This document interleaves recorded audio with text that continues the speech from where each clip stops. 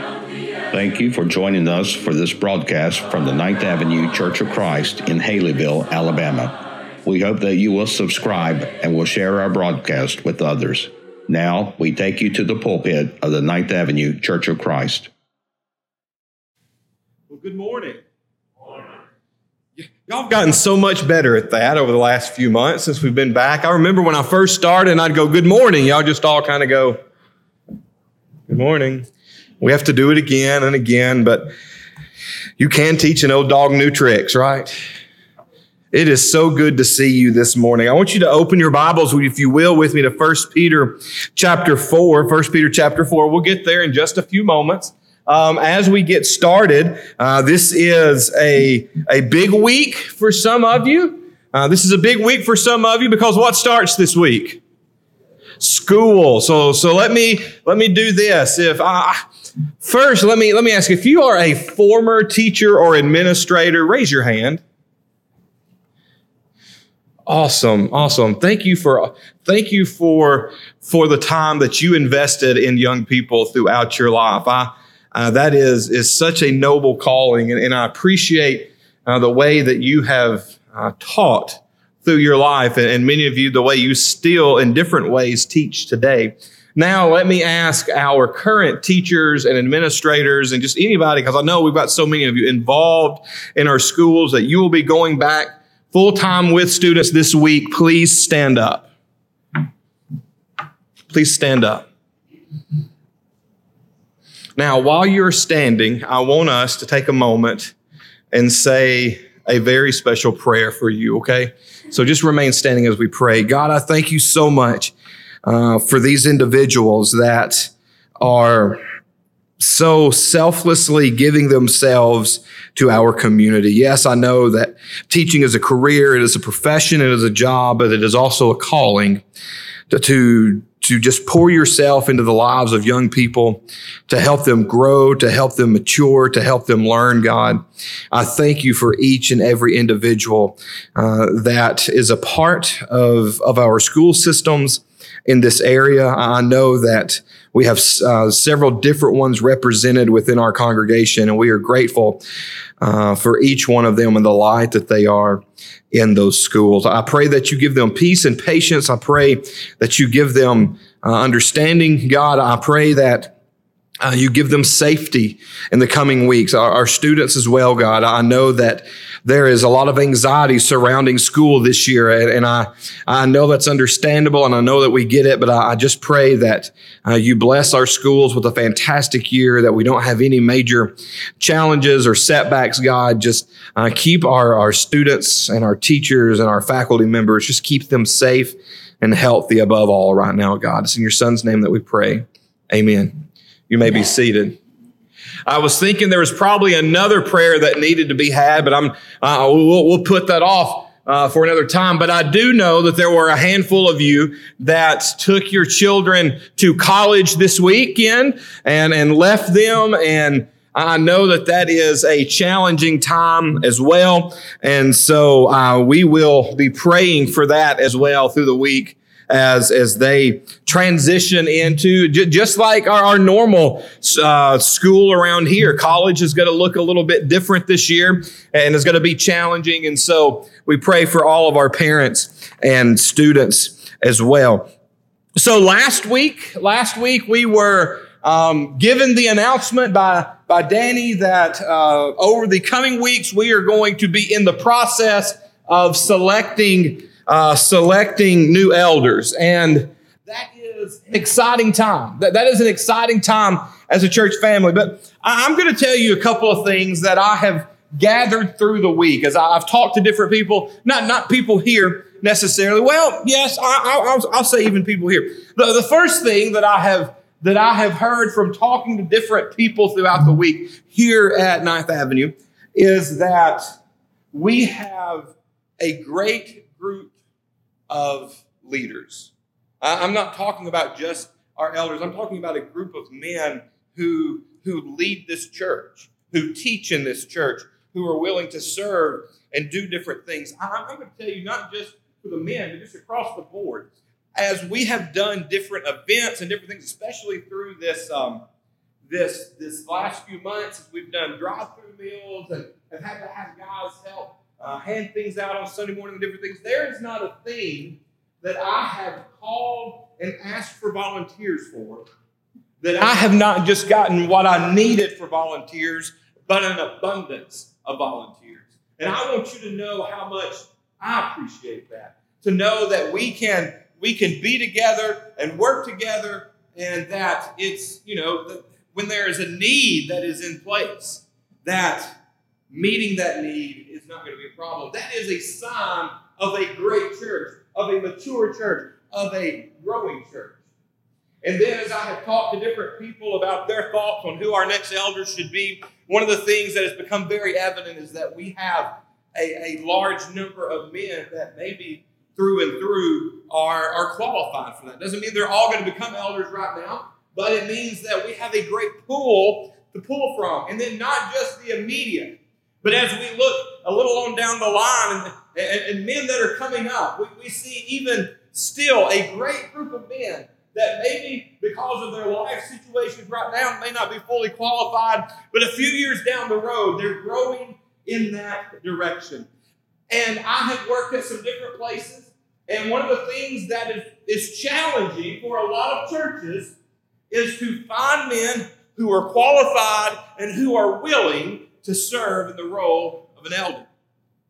And as I think about what's our future in just the next few weeks, I'm excited. Because I know not only do we have men that are qualified, I really truly believe that we have men that are going to answer the call and are going to step up and are going to serve in this church and do a fantastic job leading us into the future. And I am excited about that. As I said last week, to the handful of men that may get asked to fulfill this role, I ask you to pray about it, to be mindful of it. It's easy to come up with a quick no instead of a slow yes sometimes. And what I'm asking is that you be mindful and prayerful of the opportunity that God has set in front of you to serve in His kingdom. That this very well may be the time that He has been grooming you for. To our church members, and I know many of you have already submitted names, but I challenge you with this as well. As you submit those names, please be prayerful above everything else. And also, maybe as you submit those names, go to those men and sit with them and pray with them. Because there's nothing more powerful that you can do, nothing more personal. I don't think nothing any more encouraging that you could do than to not just blindly say, oh, I think this guy, but to go to them and say, this is why I think you will be a great leader, and I'm going to pray with you about it. So I encourage you to do those things as we go forward in this process. So, all of that being said, we are going to look at part 2 of our biblical leadership lessons today. Last week, as we got into this, we talked about the idea of a shepherd. And these are some of the slides that you didn't get to see last week. I forgot them, so I made sure this week to get them sent in. But last week, we talked about the idea of a shepherd, that an elder is a shepherd of the flock. And we looked at, here's the Greek word, here's the English translations, but more importantly, the definition of those words is the feeder, the protector, and the ruler of a flock of men. And so we translated that into our own kind of idea and talked about how a shepherd within the church is someone who provides. He is someone who protects, and he is someone who is personal with his church family. And we get some of that and a lot of that from this 1 Peter chapter 5 text. And I want us to read through that again as we kind of go through this. And really, I know many times we look at 1 Timothy and Titus as qualifications for an elder, but I believe Peter gives us a little more depth to this idea of who might be and who might not be qualified. He says, to the elders among you, I appeal as a fellow elder and a witness of Christ's suffering, who also will share in the glory to be revealed. Be shepherds of God's flock, that is under your care, watching over them. Do not because you must, but because you are willing, as God wants you to be, not pursuing dishonest gain, but eager to serve, not lording over those entrusted to you, but be an example of the flock. And when the chief shepherd appears, you will receive the crown of glory that will never fade.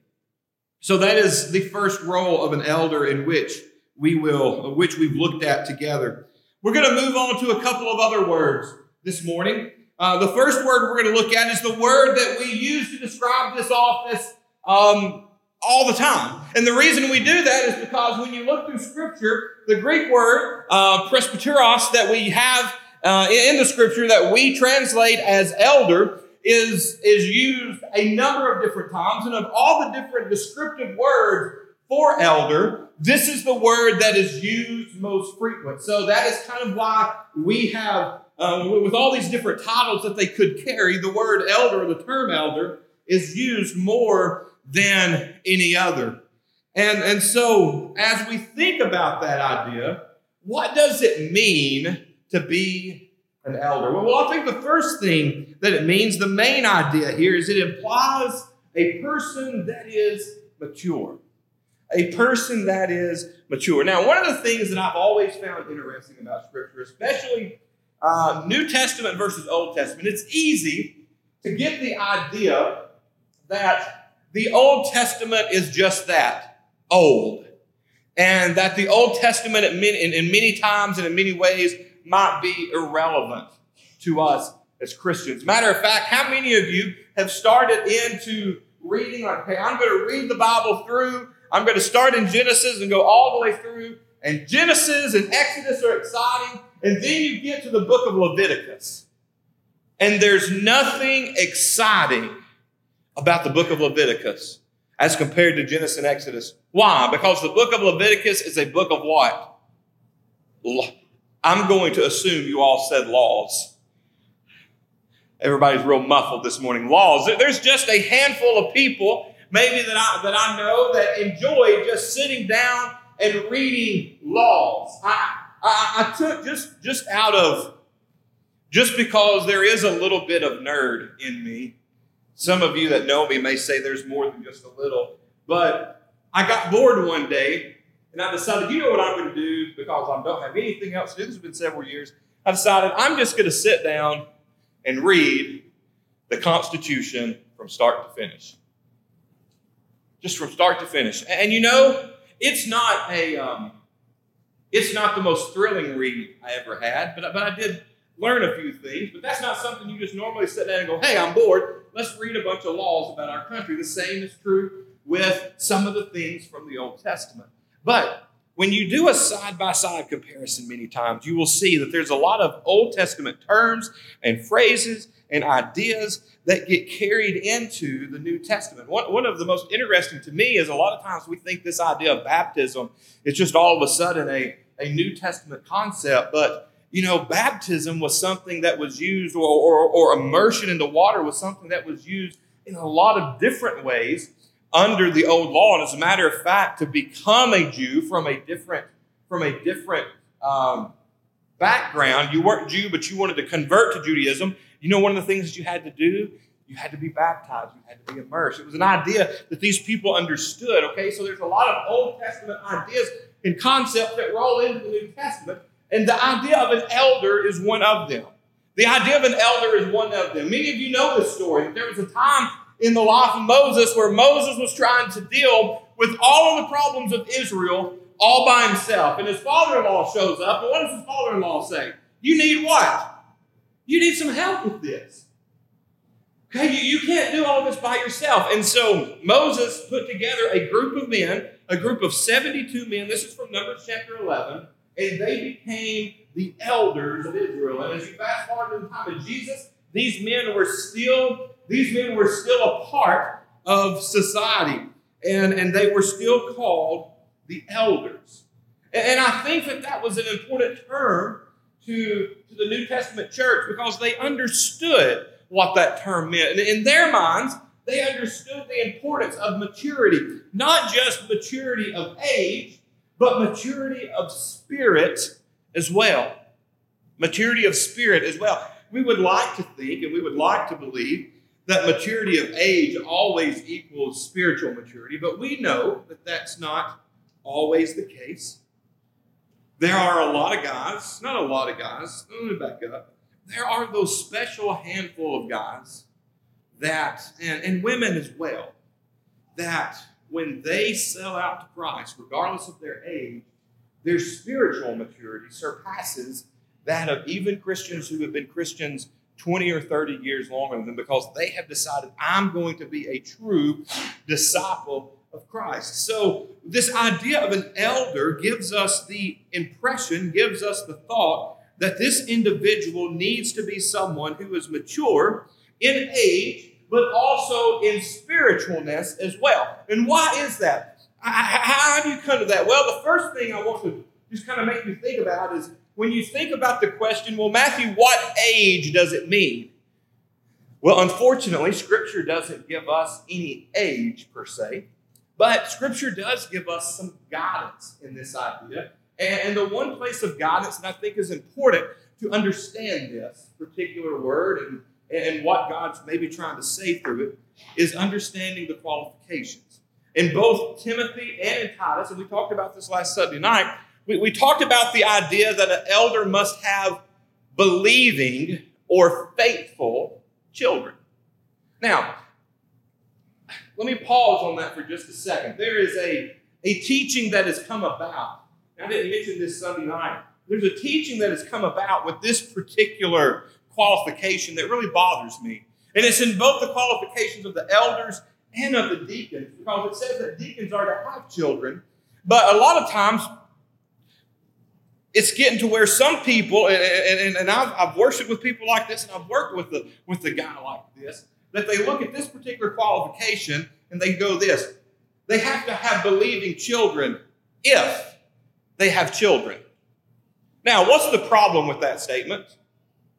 What's the problem with that statement? Nowhere in Scripture is the word if ever used.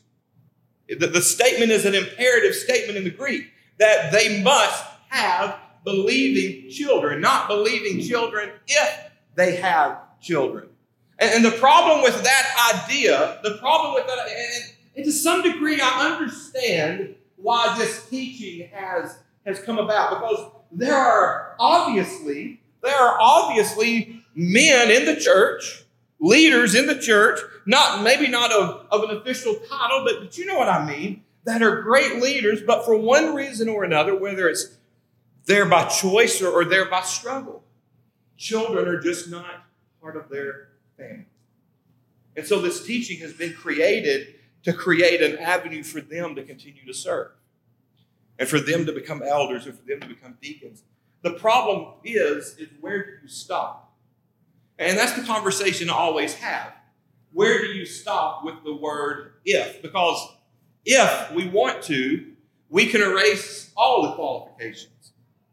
We can erase all of the qualifications. He is to be the husband of one wife if he wants to be married. He is to have believing children if he has children. He is to be patient if it's with the right person. So we have to be very careful with these ideas and make sure that we try to just be as true to the Word of God as possible. But that was a side note. That was all free of charge this morning. This is what I really want to say. Within the qualification of having believing children, it implies that you have a man and a family unit, a man and a wife, a husband and a wife, that have raised their children to the point that they are able to stand on their own faith. Does that make sense?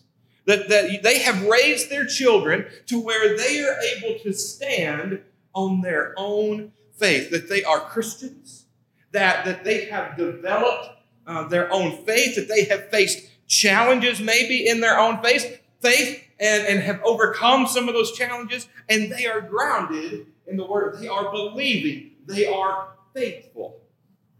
And so that gives you an idea that this guy has to be at least old enough to have raised, for the most part in their lives, his children, to get them to that point. Now, as you well know, because of when people have children and this and that and the other, that age very much number-wise can be in a lot of different places. But there's that qualification. I believe it is there for a reason. I believe it implies an age of maturity. But also, the spiritual maturity is important because another one of the qualifications is the qualification to be able to teach. To be able to teach. Now, I don't think that within that qualification he's talking about the ability to stand at a podium in the middle of this auditorium on Sunday morning and teach a class. I think that sometimes teaching a class has been put into that passage a little bit. Okay, that if they've never taught a class before, then they're not able to be an elder. And I don't think that's because teaching looks different to a lot of different people. Teaching looks different to a lot of different people. Some people are gifted with the ability to stand up in front of a group of people and share thoughts. But you take that same person and put them one-on-one in a conversation, they may not be as effective, and vice versa. You may have a guy that's able to take a new convert and is able to disciple him and grow him into this great Christian. But yet you put him in front of a group of people and he's going to be nervous and he's not going to know what to say and he's not going to know what to do. Teaching is a very broad term, but regardless of how broad the term might be, it takes spiritual maturity to be able to work with someone, teach someone, and encourage someone to that extent in the Word of God. So an elder is someone who is not just physically mature, but is spiritually mature as well. The next word I want us to look at this morning, is the word overseer.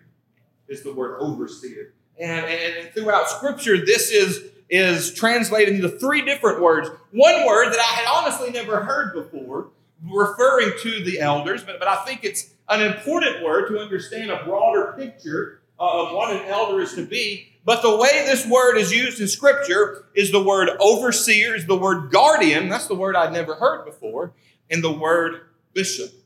Now, what does it mean to be an overseer? Well, again, let's go back into the Old Testament and look at how this word is used and why in the world would it be used in the New Testament as well. Well, Job chapter 20 refers to God as the overseer of humanity. 2 Chronicles chapter 3 and verse 12 describes the men who were overseers of the repairs of the temple. Nehemiah chapter 11 and verse 9 talks about the overseers of the tribe of Levi. The word simply means men who oversaw different areas of Old Testament culture. Now, let's fast forward to the New Testament, to where we are, to the church. The same idea is there. Someone who is overseeing or in charge of, or a foreman of, is even another word in the Old Testament that is used in the same way, of things within the church. So if an elder is to be an overseer, then what is he to oversee? Well, there's three things. The first is this. They are to oversee the flock or the church of God. And we're not talking about the building. We're not talking about the physical structure. We're talking about the individuals. But the most important thing, just like with shepherding, the most important thing that the elder oversees, and you see this in three different passages. 1 Peter 1, we just read. Acts 20 and verse 28, shepherd the church of God. 1 Timothy 3 and verse 5, take care of the house of God. An overseer's job is to take care of each and every person in this church family. Now, budgets are stressful. Building projects are stressful. Finding teachers to teach sometimes is stressful. I'm trying to think of things that I've seen different elderships do and be in charge of. There's a lot of things that are stressful. But you know what is maybe the most stressful part of being an elder, or at least from my perspective with men that I've seen? It is caring for the individual. The song God's Family is one of my favorite. And I love the chorus. Sometimes we laugh together. Sometimes we cry. Sometimes we share together heartaches and sigh. So there's this idea that as an elder, as a shepherd, as an overseer, you're going to be intimately involved in the lives of those that you shepherd, those that you oversee. And that's going to mean that there are going to be times that you're going to laugh together, and then there's going to be times that you cry. There's going to be times that you spend wakeless hours lying in bed praying about an individual or about a circumstance, praying for guidance of how to deal with it, because your number one charge is to oversee the flock, the church, the house, the people of God. And that's a challenging thing. But as stressful as it is, I know this for a fact because in many ways I share with our elders in this particular part of their job and within my ministry. Not only is it stressful, it's also one of the most encouraging and rewarding parts of serving God. When you decide to enter into a relationship with someone to help them grow and to help them move into positive places, and you see them make that leap from one spot to the next. You see that guy who's been real nervous to be up in front of people, but yet he gets up and he gives that devotional anyway. You sit there and you have pride in that because you know how hard he's worked. And you have overseen that, and you have shepherded that, and you have discipled him in that way. And in those moments, even though it may be stressful at times, there's so much joy that comes from overseeing the people of God as well. Now, there's a few other things throughout Scripture, and we'll touch on them because they are important. Because we see elders doing these things through Scripture. We see that they are to be over the financial business of the church. I don't think that it means that they're to be, micromanaging the money, but they are to be in charge and give the final approval and let people know this is where we're doing and this is how we're doing. And they're to be able to account for those things. They're in charge of proper doctrine. They're in charge of proper doctrine. They're in charge of making sure things don't get too far to the right, make sure things don't get too far to the left, that we just stay true to the Word of God. But understanding as well within proper doctrine that there's a difference. And I think sometimes as a church we struggle with this, and leaders can as well. There's a difference in proper doctrine and just tradition. Sometimes we confuse the two. We get so used to doing things a certain way that we think that we're doing them that way because it's the proper way, when really it's just the way that we are comfortable doing them. And so they have to be able to make sure to be able to tell the difference between true, proper doctrine and traditions within the church. And then finally, Hebrews 13:17 again talks about being in charge of the individual soul. Now, I want us to look at a couple more things together, and then these lessons will be yours. I want you to know this morning that the fact that they are overseers implies a couple of things. It implies that they have authority. It implies that they have authority. Now, one of the things that we are very blessed with as a country is a democracy. And in a democracy, we have the ability to allow our voices to be heard. We have the ability to go to the ballot box and to vote for certain things and certain people and certain stuff that may come up. And as a country, sometimes I think we're a little spoiled by that. We're a little spoiled by that. We get this idea that in every way, in every decision that's made throughout life, because we're so used to it as a nation, then that democracy, everybody has a voice, everybody has a right to be heard, bleeds into a lot of other things. But within the church is not a democracy. Even though a lot of times we function that way. As a matter of fact, within this particular elder search, Danny got up last week, and what did he say? Give us your suggestions. We want to hear your voice in this process. But did you know that there's nowhere in Scripture that says that they have to do that? Nowhere in Scripture does it say that they have to get up and give you a voice in the process. As a matter of fact, it would be totally biblical for Danny to get up here today after really no conversation with anybody else, and say, Ricky and I have been praying about this. We've been working on this. We have talked to these men, and these are going to be the men that are the elders in this in this church. These are our new elders. There would be nothing unscriptural about that at all. Now, a lot of people wouldn't like it because it's not the traditional way that we do things, because you want to have a voice in everything.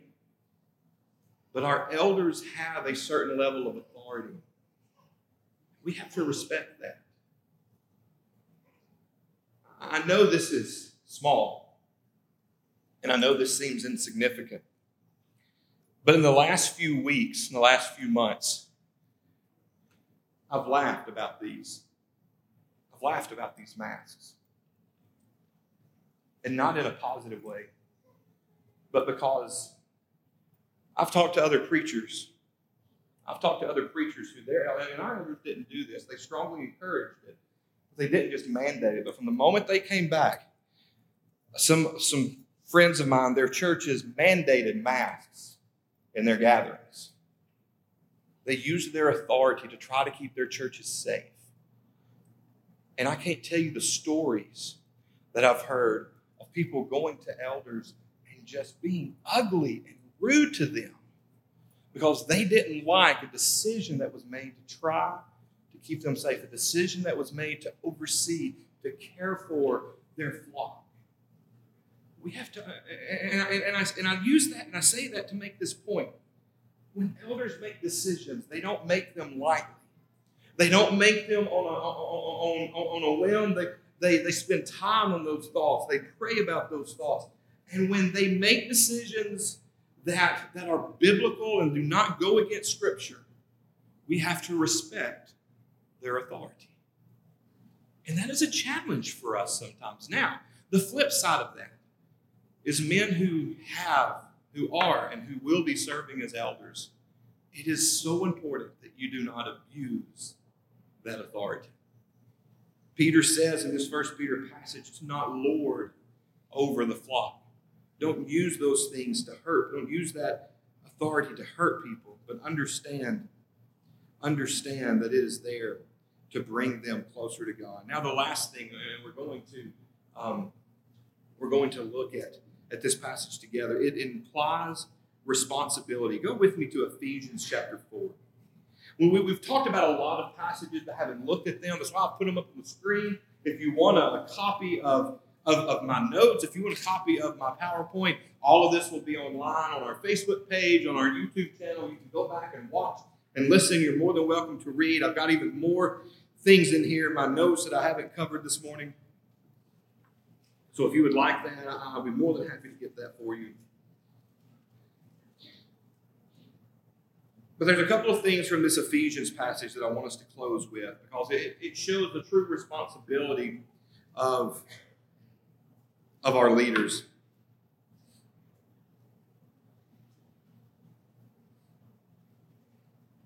Let's start in verse 11.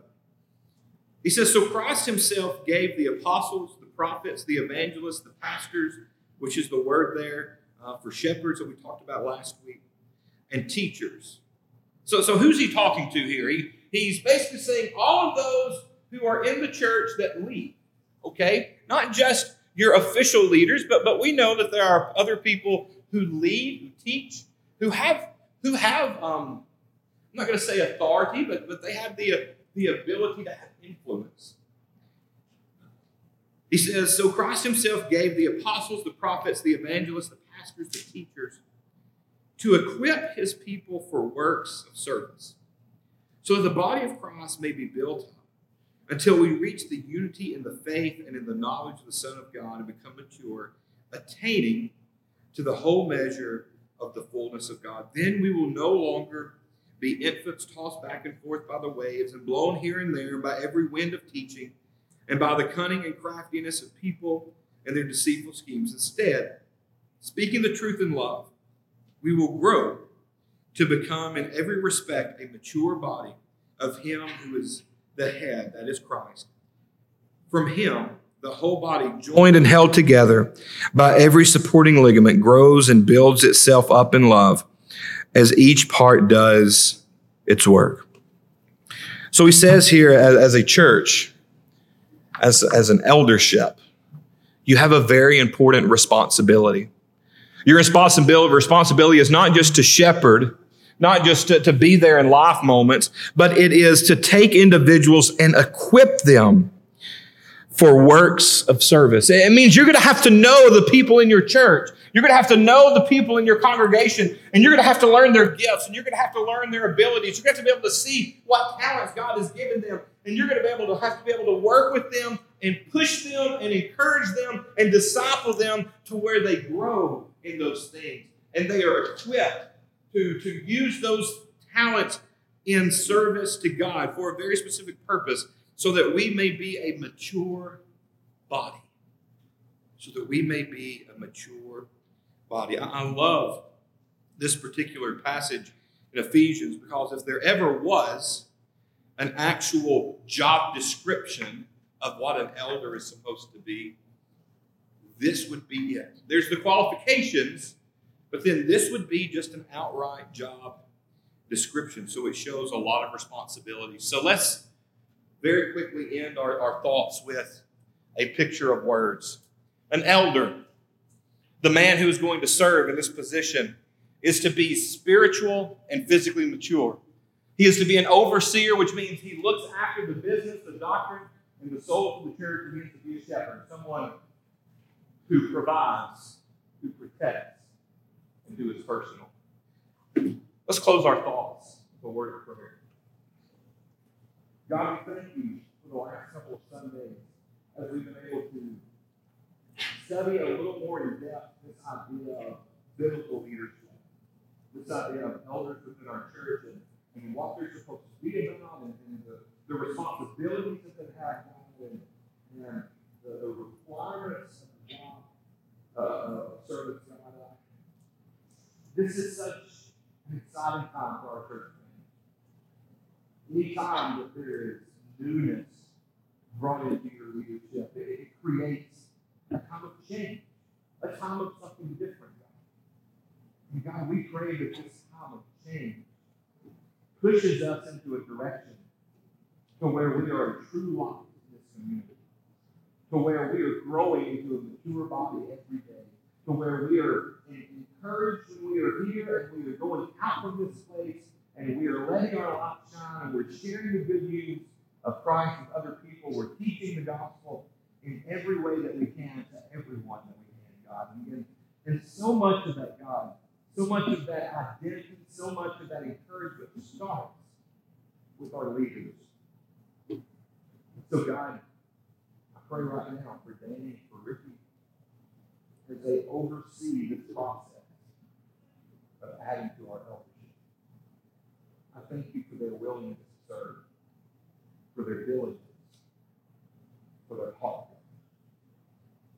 I pray for the men who will be asked to serve in the coming weeks, because those conversations are coming.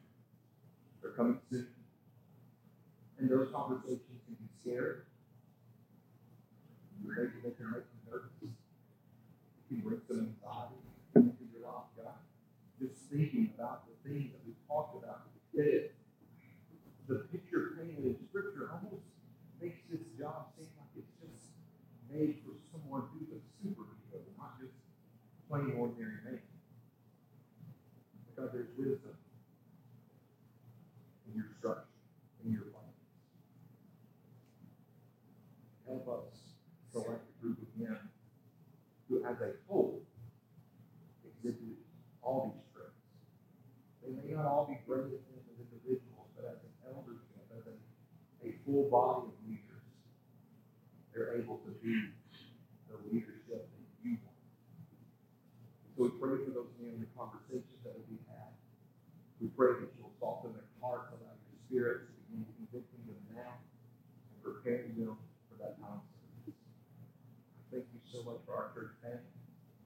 I thank you for the resilience that we have shown in the past few months as we face challenges and have overcome challenges and have gathered back together again. Continue to bless us in that way, with that type of attitude and that type of resilience. To give us that. If there's anything you do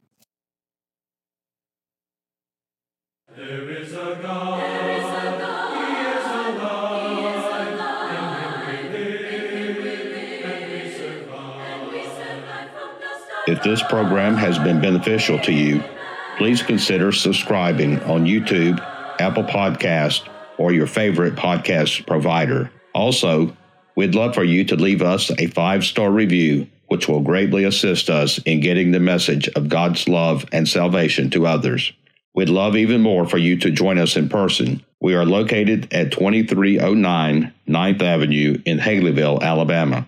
Our Sunday worship services are at 10:30 a.m. and 6 o'clock p.m., with Bible classes on Sunday mornings at 9:30 and Wednesday evenings at 6:30. You can also check us out on Facebook, Instagram, and Twitter. Be sure to join us again, and until then, remember, we are a Church of Christ caring for its community.